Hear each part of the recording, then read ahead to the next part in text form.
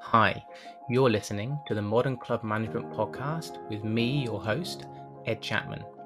This podcast takes the lived experiences and knowledge of some of the leading figures and thinkers from the world of club management and beyond, all so that they can become your teacher and elevate your performance. Whether you're looking to start a career in club management, are a seasoned club manager at a world-leading club, or work elsewhere within this wonderful industry, there will be powerful messages and key takeaways that can help you in your career or personal life. Thank you for tuning in, and I hope you enjoy today's episode. And then how did you come to the idea of writing about your experience of the first 90 days? How did that kind of grow organically, or was it something you discussed specifically doing? Reese, do you want to take that one first? Yeah, sure. I mean, Mike and I have chatted about this. We've got sort of a passion or a shared passion for sort of learning and sort of trying to sort of share some of these experiences. And we sort of discussed whilst we were in Qatar together sort of various white papers that we could write that might be of interest, maybe just to us more than sort of the listeners or the readers. But one was just centered around the idea that we sort of got our respective roles at similar times. So there was going to be a period where we were going to be both leaving Qatar and then starting in new roles. So we wrote the first piece on sort of what that experience was like in sort of looking for roles and being repatriated back into the UK. And then the follow up was very much on how those roles have started, because we're going to have different experiences. We've come to different facilities, so we thought that might be sort of something unique that we could write about. And Mike, what was the kind of conversation around deciding not to read about the first 90 days? Because there's plenty of books and articles on that. So what was the kind of thinking behind that? I think you can just get sidetracked and influenced. Obviously, you read to get influenced and get information. And I think on this occasion, I think someone else in our sort of peer network had posted something up on LinkedIn saying they just read this book, the first 90 days, and got their plan ready. And we had a look at that and said, it might be better if we just go in with a clean sheet of paper and say, right, we're not going to get steered by what the books say or what the scholars say. Or the theorists say, go in and just see how we go with our own, and then agree just to document the steps that we're going. And I was first to jump ship, so I think I was in my role maybe a month or 6 weeks ahead of Reese, and I had bullet pointed a few headings and then flipped them over to him and said, Reese, this is the sort of direction I'm going. And like I said in the article, you start off with your plan and you start off with your lists of things you want to do, but then that very, very quickly gets sidetracked because the club will want you to do something totally different. And then Reese then quickly followed on with something totally different, very much because I think his club was so different. His club's probably 18 times larger from a membership number standpoint of view. So again, you just can't. I just don't think you can read something and say, "Well, I'm going to copy that." I think you've got to go in with your own plan, and so I just didn't want to be heavily influenced by a book that I'd read. And was there anything you want to add to that, Reese? First of all. No, I completely agree, and I think that's the unique part of it. As Mike said, we knew we were going to write the article together. So if there was ever a time when you were going to have the exact same first 90 days, that would be it. But the proof is in the outcome. Our first 90 days were very different, and that's whilst comparing notes along the way. So as Mike said, two different clubs, sort of open-minded approaches, and then sort of different outcomes, hopefully good outcomes, but vastly different. Mike, I really love the idea of documenting all the changes with videos and photos, especially if you've got a lot of cupboards and things to look in that maybe haven't been looked in so recently. Can you talk in detail a bit about like how you store that, categorize it, and what's your vision for how you'll use that to tell a story? Yeah, it's something I like to do, and it's a pretty simple process. Just stand in the middle of a room with your iPhone and put it on video and just turn in circles, and it just goes round there. You can take photographs as well, and then the files are pretty big, so I think I've just dropped it into a cloud file, Dropbox, and they'll just sit there. But it's really it's good for your own self-worth at the end of a year sometimes, just to look back and say, wow, that was a busy year. We just get caught up in so much stuff that we sometimes forget what's been achieved. So even from an annual appraisal at the end of the year, or you're speaking to the board about the past 12 months, you can reflect back and say, oh, right, we took that on, we did that. And it kind of, a lot of things happen seamlessly, and a lot of people don't even notice a change. And so it's good just to document it. For example, we took a safety fence down at the side of our driving range, which was 50 metres long by 8 metres high, and put a new one up 60 by 15. And most people won't even know it's changed because they just don't see it. But you've got a photograph and you go, wow, that's changed a lot. But once you've looked at 3 or 4 times, you thought it was always there.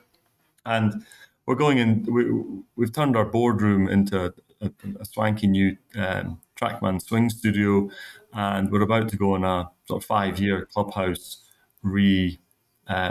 redecoration, really, not refurbishment program. And again, it's just useful to have a look at, to have that documented. That's where we were, and this is where we've got to. And it's also very motivating to show the team at the end of a year and say, do you realise it looked like this, or it was performing like this?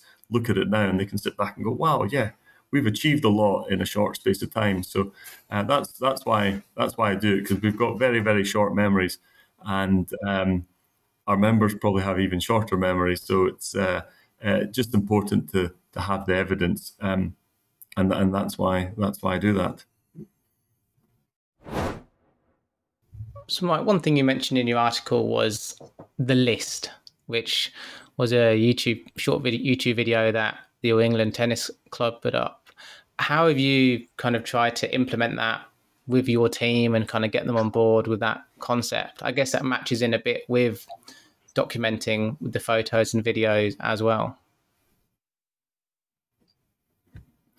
Yeah, I'm obsessed with that video. I show it far too often.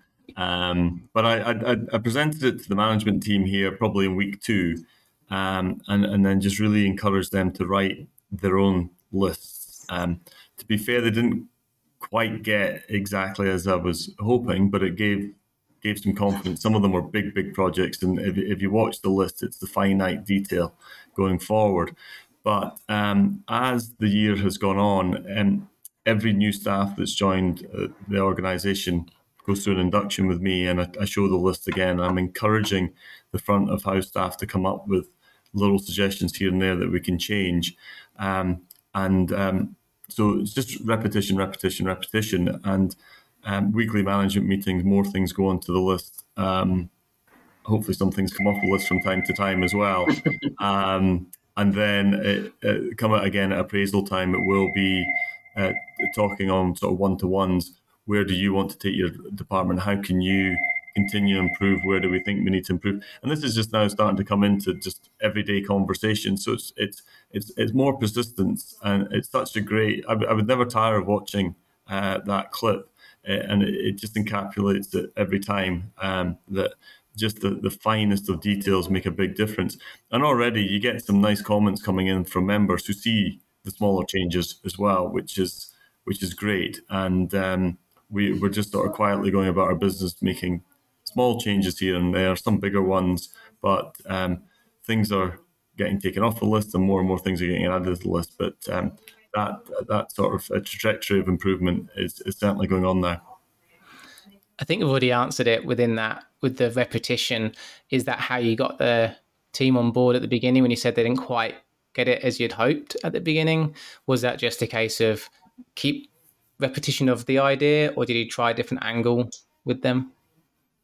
No, it was more repetition. Some of the things were just, like I said, the video talks about more finer details, the sort of marginal gains, and some of the team put some pretty seismic changes on there, which are major capital projects. So they take a bit a bit quicker, but I was looking for some quick wins, some small wins initially, and we've done a lot of those. And the bigger stuff will come in due course once board approvals and funding, etc. But now I'm seeing it more and more that without even have to ask, you're starting to see just these little quality changes happening and taking place, which is really important. And it'll just, as you say, it'll sort of become the culture of the team over time. We know where we want to go. We know we want to be the best, and we have to keep improving and adding. And it's the little small things that can make the big differences. So the team are very much getting that.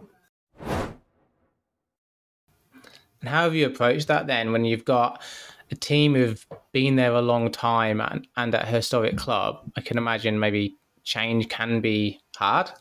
How obviously it's taken you 6 months to get there, shows that you've kind of taken your time with building that trust. Has that been the main element, you feel, that trust you developed with them?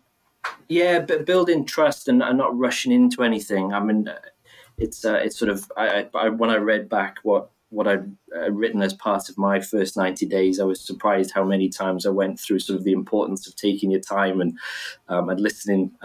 It's been done before, it's probably been tried before. But yes, building trust was really important too, taking the time to sort of really understand.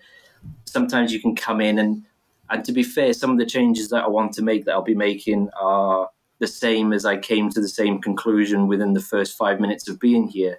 But I've taken the time to fully understand it in detail. And then you get a buy-in from everyone there, because you want to talk about these issues, not just with the people that occupy the roles, but the people that they interact with, the wider departments.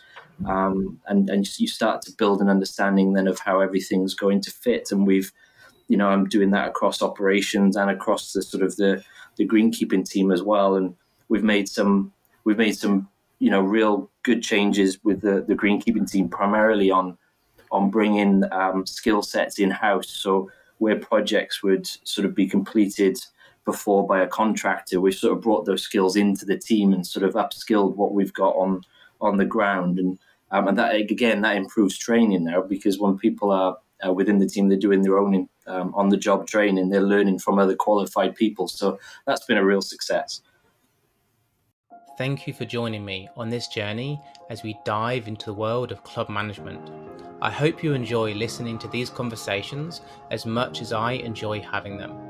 If you do enjoy and get value from them, I have 2 small requests. Simply subscribe to the show on your favourite podcast listening app and leave a review, and share it directly with someone whom you think would benefit from listening.